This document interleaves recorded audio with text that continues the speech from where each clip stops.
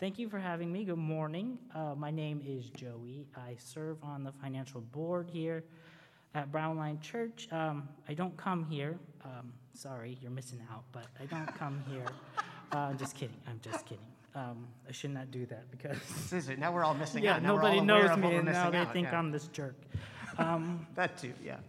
But yes, so I'm here for an update to give to you as a church and a community. You should have received an email yesterday from a message from Kyle. It should have been sent to your inbox yesterday. If not, please contact us. We'll make sure you get that message as well. Effective January 31st, Kyle had submitted his resignation to the Brownline Financial Board. So we accepted the resignation, and we just wanted to have our presence here today to let you know that. We are here today to celebrate the service that Kyle has given to the church as a co-founding pastor. So we wanted to make sure that we celebrate in his service as a co-founding pastor here at Brownline. So on behalf of the financial board, we really appreciate the service Kyle has given to us here at Brownline and to you as a pastor and a co-founding pastor as well. We would be remiss not to tell you of all this work that he has put into this church for the many years. His vision and his energy, his dedication to cultivating an inclusive community here, as well as his commitment to building a child-centered children program here, as well as the perspective that he brings to the table. Yep. So we know that Kyle has definitely left his mark here at Brownline Church, and that that his hard work definitely is embedded in the DNA here at Brownline Church forever. With that, please. Oh, sorry, you're losing your mic. There we go. There you go. Okay. That's good. Okay. Yes. So, please, we do encourage you to make sure to, if you feel, to send Kyle a message of appreciation to his email address. That was in the communication that was sent out yesterday. And so I'll take this little moment to bless Kyle and his family for the hard work and service for the many years he's given to Brownline Church, and that he is with us. Thanks, Joey. I appreciate that. Thank you. The board has been really helpful as we face this transition, so thank you. Thank you. And I wanted to take this point, because it's a pretty big inflection point in our history, obviously, to just take a moment this morning to honor Kyle, my co-founding pastor and my co-lead pastor, my friend, and for all that he's given to us. And so I've tried to come up with, as best I can, and a little bit of sharing on a Sunday morning, what are the ways that Kyle has formed us forever, and that as this church continues on into the future, we'll never be the same because of Kyle's impact on who we are and what we're continuing to become. Around 10 years ago now, Kyle and I started our first dinner and discussion group, which was not a church. It was just a group of people that were spiritually interested but didn't really feel at home culturally in any churches that were around. We started that because we felt like that was us. We had, a desire to connect around the person and the teachings of Jesus. We had a desire to learn about prayer and to try to believe that we weren't alone and small little specks in the universe, but there was some God of love that was holding everything together. But churches just culturally felt kind of distancing. They felt kind of different from the rest of our lives. And so we were wondering, could we just have a group of people? We knew a lot of friends who might like to be a part of that. And so he and I started a dinner and discussion group.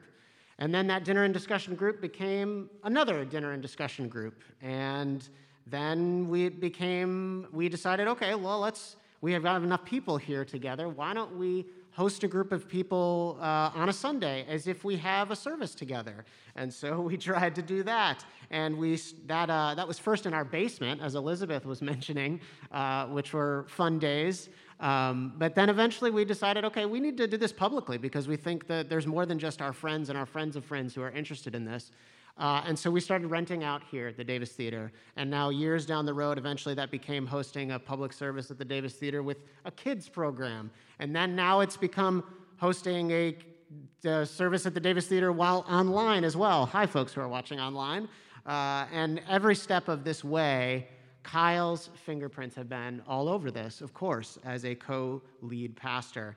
So I think there are three things that I'm going to do my best to consolidate everything into three things that I think they're the ways that Kyle has shaped us. Number one is a phrase you've heard us probably say before, the healthy sense of humor and humility. This is something that we express as one of our core values as a church. In a deep way, it's maybe the core distinctive of who we are as a community.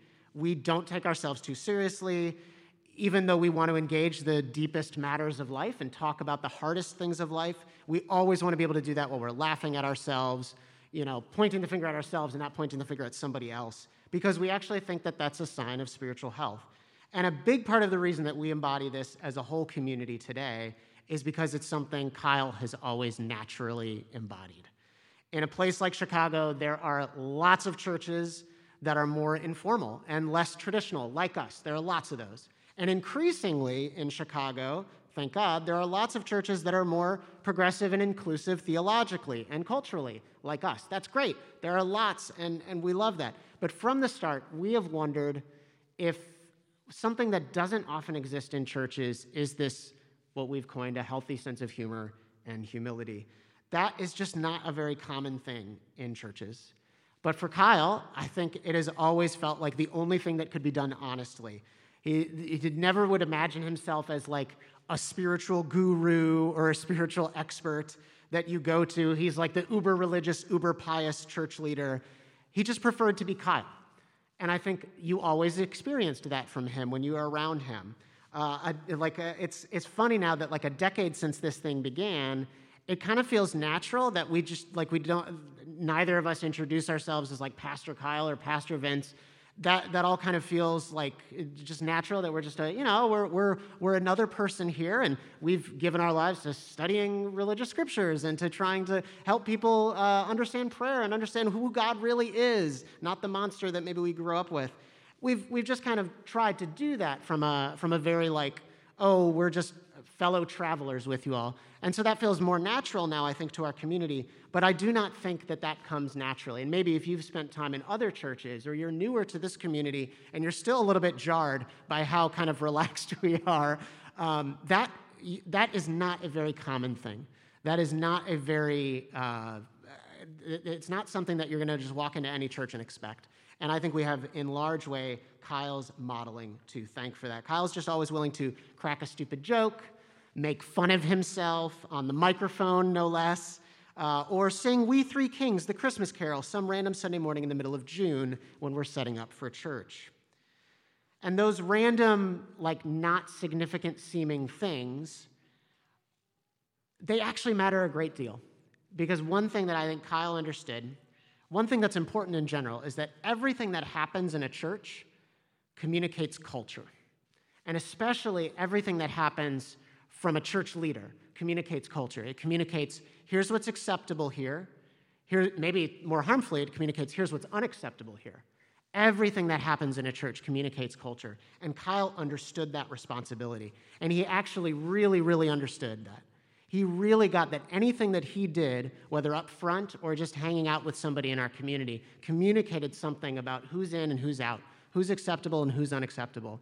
And he took that responsibility seriously. Always pointing the finger at himself rather than somebody else. Always ready to make a joke to include and never to make a joke to exclude. Another story that I'm not sure here I have ever told in church, but maybe somebody like Elizabeth can correct me because she's been around from the beginning. But it all kind of centers around this word humility that we talk about, this healthy sense of humor and humility. It was around this time of year, actually, because I remember it was this happened on Ash Wednesday, like maybe 11 or 12 years ago, I guess, and Ash Wednesday is right around the calendar here, or right around the corner in our calendar right here. And Kyle and I had both independently been praying about our futures and about the possibility of starting a community, like we were talking about starting these dinner and discussion groups. And we had planned to be praying separately, independently, and then come together and kind of share with each other, this is what it felt like was going on in that prayer, this is what was coming to mind for me, this is what it felt like God might be speaking to me. Well, what did you hear? Okay, great, this is what I hear. And totally independently, both of us had felt impressed on us this word humility. And it's not really a word that we'd ever discussed before, but it quickly became a word that we attached ourselves to and thought, this is like the first value of what we want to be. It's so important, like the first thing, the first seed in the ground of what you want to be. We wanted to have a community that was marked by a humble stance toward the world. We were not saying hey, look out, everybody, we're going to save the world. All those other churches, they're not saving people. We are going to save people. Look out, world. Get ready to be saved. That was not our approach, our tone, even our message had little to do. What we wanted to be grounded in was humility. Here we are trying to contribute best we can to the flourishing of human beings. And we're going to do that from a Jesus perspective as best we know how. And we think that will make a difference. We think that can bring something. But we're not out here thinking that we've, solved the grand puzzle or have something better than the people next door. Here we are just humbly offering ourselves. And I think back to that moment when humility was so pressed on the two of us. And it's important that we, in this transition moment, we could just kind of look back and think, what were the things that have marked us since the beginning? I think that's the thing that's marked us since the very beginning. Another thing I think about of a way that Kyle has formed us is Kyle's passion for good theological research. So I think Kyle's strongest ability when he was speaking to us as a theologian, as a pastor, as a preacher, if you like that word, over the many years of our community, I think the way he's brought lesser known but really important insights about the Bible or about God, and that can expand our view of God rather than constrict it, that can expand our personal experiences of God rather than constrict it. I think that's been his greatest quality. Important but lesser known things from the Bible. So some highlights I pulled. I went back in our talk archives, and so I don't know if you're looking for podcasts this week, maybe you'll go back and hear how our voices have changed and listen to some old talks. But there's one talk that Kyle gave in 2014. So this is the first year that we were, I think it was 8 months into our existence as a church that actually gives talks. And Kyle gave a talk on if you've spent much time in church, is a very famous passage. And I wonder if some will be familiar with Jeremiah 29:11. Anybody gone to church before, familiar with this passage? It says, I know the plans I have for you, for you to prosper, familiar with this phrase maybe? Yeah, some of us are nodding our heads, I see. So this passage is, it's made for mugs, right, that you take and you drink. And there's a lot of beautiful things that have come from that passage. But Kyle, in this talk in 2014, brought us to the reality that was facing the group of people that those words were first said to. And the reality was, you are immigrants in a foreign world. And these were said to you to say, I have plans to prosper you in this place that does not feel like home, in this place where you are aliens, in this place where you are excluded, in this place where you are mistreated and seen as inferior. I have plans to prosper. And it just suddenly took on this whole new meaning because of the research that Kyle brought to this. And that's one of these perfect examples, I think, of the way that we can get something out of a famous scripture, a famous quotation, even more than just from the Bible, right? Like a famous quotation from some famous person that you follow on Instagram or something, right? We can get something out of those. But when we dig into the context, as Kyle so excellently did for us so many times, we get so much more. There's so much more that we can learn when we dig into the context. I remember in 2017, when Kyle gave us a history of racism in Evanston, the suburb just north of Chicago where he and I both grew up. He gave us a vision of Jesus as a liberative God addressing things happening in the here and now and not just hoping, saving people so they can go to heaven after they die. That was a cool talk. I learned so much about the city I grew up in and not just about God. His talk from 2018 that was about the prodigal son. Everybody know the story of the prodigal son before, right? There's two sons, and one son is a real rule follower, and one son is kind of wants to go and sow his wild oats, and so he says, Father, give me my inheritance now. I don't want to wait until you die. And then he goes off and as the story is often told in America, he squanders the wealth and then comes back and his dad accepts him. And it's this beautiful story. Absolutely a powerful, beautiful story. But Kyle, when he preached on the prodigal son, brought us to a really interesting insight, which most people who read the passage from American lenses don't actually see. And the insight is that right before the prodigal son, who's gone off and squandered the wealth of his father, and then right before he comes back to his father, there's a famine in the land. And he is in struggle, and he's in dire need.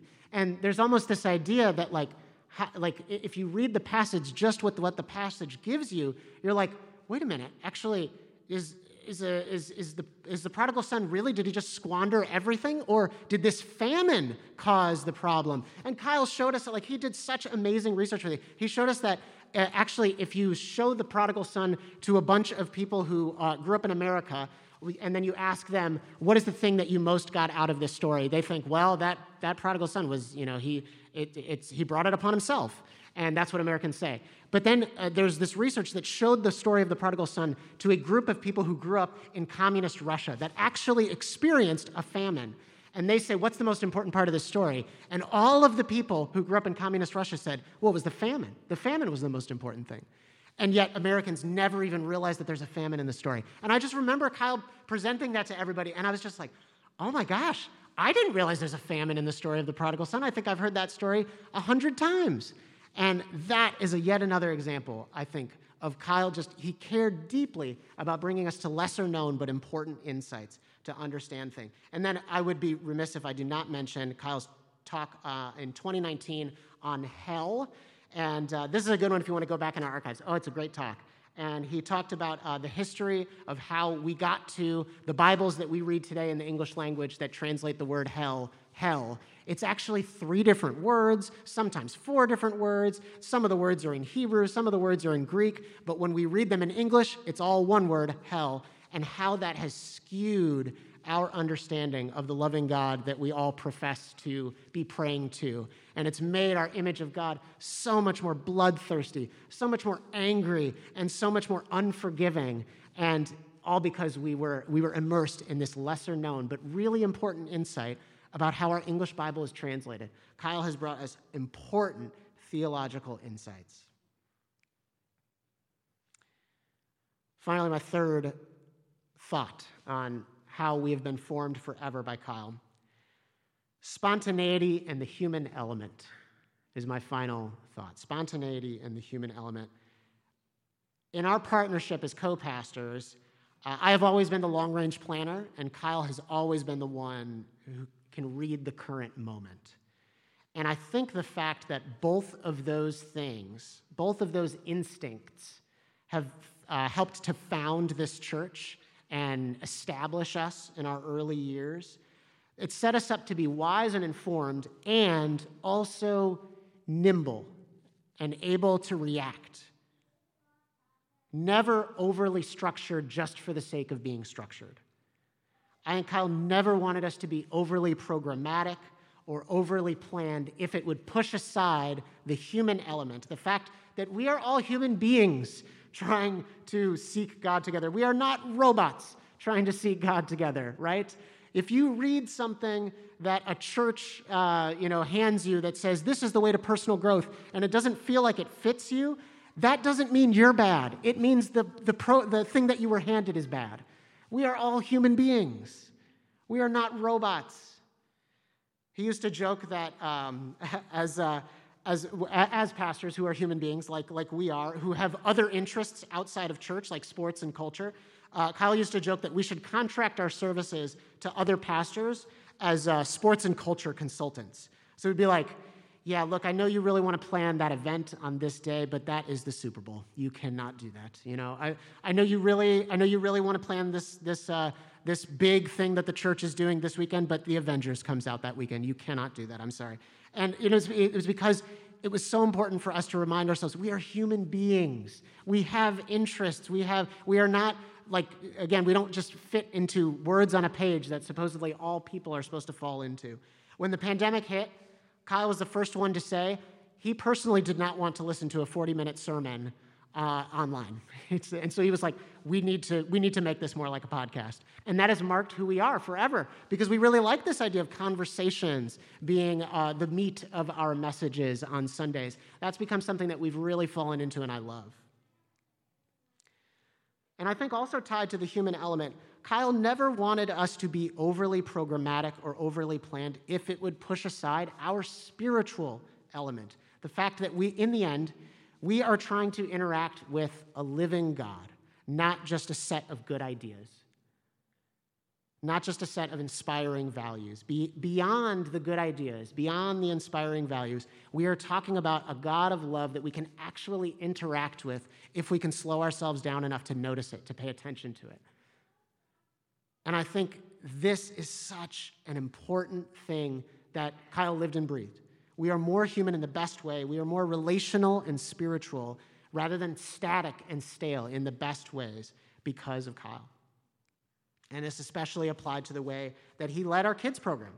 His primary interest was this child-centered experience, as never a curriculum-centered experience. And as I've been in talks with many of our own parents as we're putting together what does a post-pandemic kids program look like for our church, this is a key value that we are sticking to. We cannot become something that we lay out a curriculum because it's supposedly good and then ask the kids to conform to it. We need to discover what is reaching children at the various and diverse and different experiences that they're coming in with, especially growing up in such a different world than we grew up in. The internet being ubiquitous now, all of these things that make things like we thought must be the case when we were kids, and so gosh darn it, when I'm a grown up and I have kids, I'm not going to do that. All of these things they're just asking kids to squeeze into a program that's offered them. But what if we could be more child-centered? What if we could begin from that place and build and make that the foundational level that we build on top of? This was important to him, and is staying with us. His drumbeat that he left us with is that it's not the content in a kids program at a church that will teach the kids the most about God. It's not at all. It's actually how they're treated by the adults at church that will form them and teach them the most about God. We need to make sure that any kind of program that we have is being kind and loving and seeing children, not just giving them content we think is good. That's so important. That's the human element that I think will stay with us. Thanks to Kyle. So these deposits, humor and humility, theological research, spontaneity and the human element, these are a part of what Brownline has become, and I think a part of what we will remain and continue to become. And we are grateful to our co-founding pastor, Kyle Hanawalt, for these things.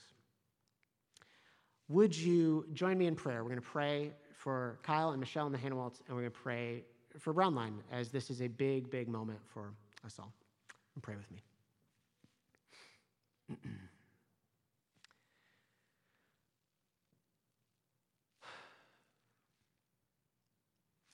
God, we do turn now our attentions internally to Kyle, our co-founding pastor, who has left us with so much. And to the Hanawalt family, Michelle and Will and Nora, we pray for a strong sense of your presence, the living God, not just good ideas, but the living God, a strong sense of your presence as the one who is luring and beckoning them toward peace and joy and health in what is next for their family. A strong sense of your presence with them as they make this big transition, and as it no doubt comes with complex emotions. We pray that they would feel welling up in them that unseen side of appreciation and love that can just, we don't even realize what power it has, but it can go out there and just land on somebody and increase their energy and encourage them and leave them feeling more ready for their day than they were before. We pray that none of the appreciation and the care and the support and the love that this community has for them would ever be lost on them. None of it would be lost. Every bit of it would be counted and felt and experienced in their bodies even. We pray that they would feel a release of stress in their own bodies, that they would feel at peace. They would feel encouraged for what is next.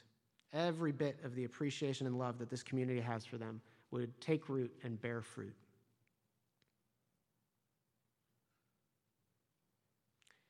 And for BLC, that all we have learned from Kyle would take root, that it can bear fruit.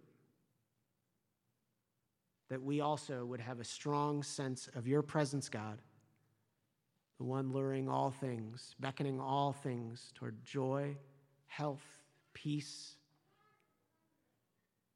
that you would lure us now toward what is next in our big transition. And we pray all of this in Jesus' name. Amen. Well, again, if you are wanting to express appreciation to Kyle, you can send an email. His personal address is in the email that went out to the church this week. And again, if you've not received that, you can just grab Joey or me after the service, and we will make sure that you do.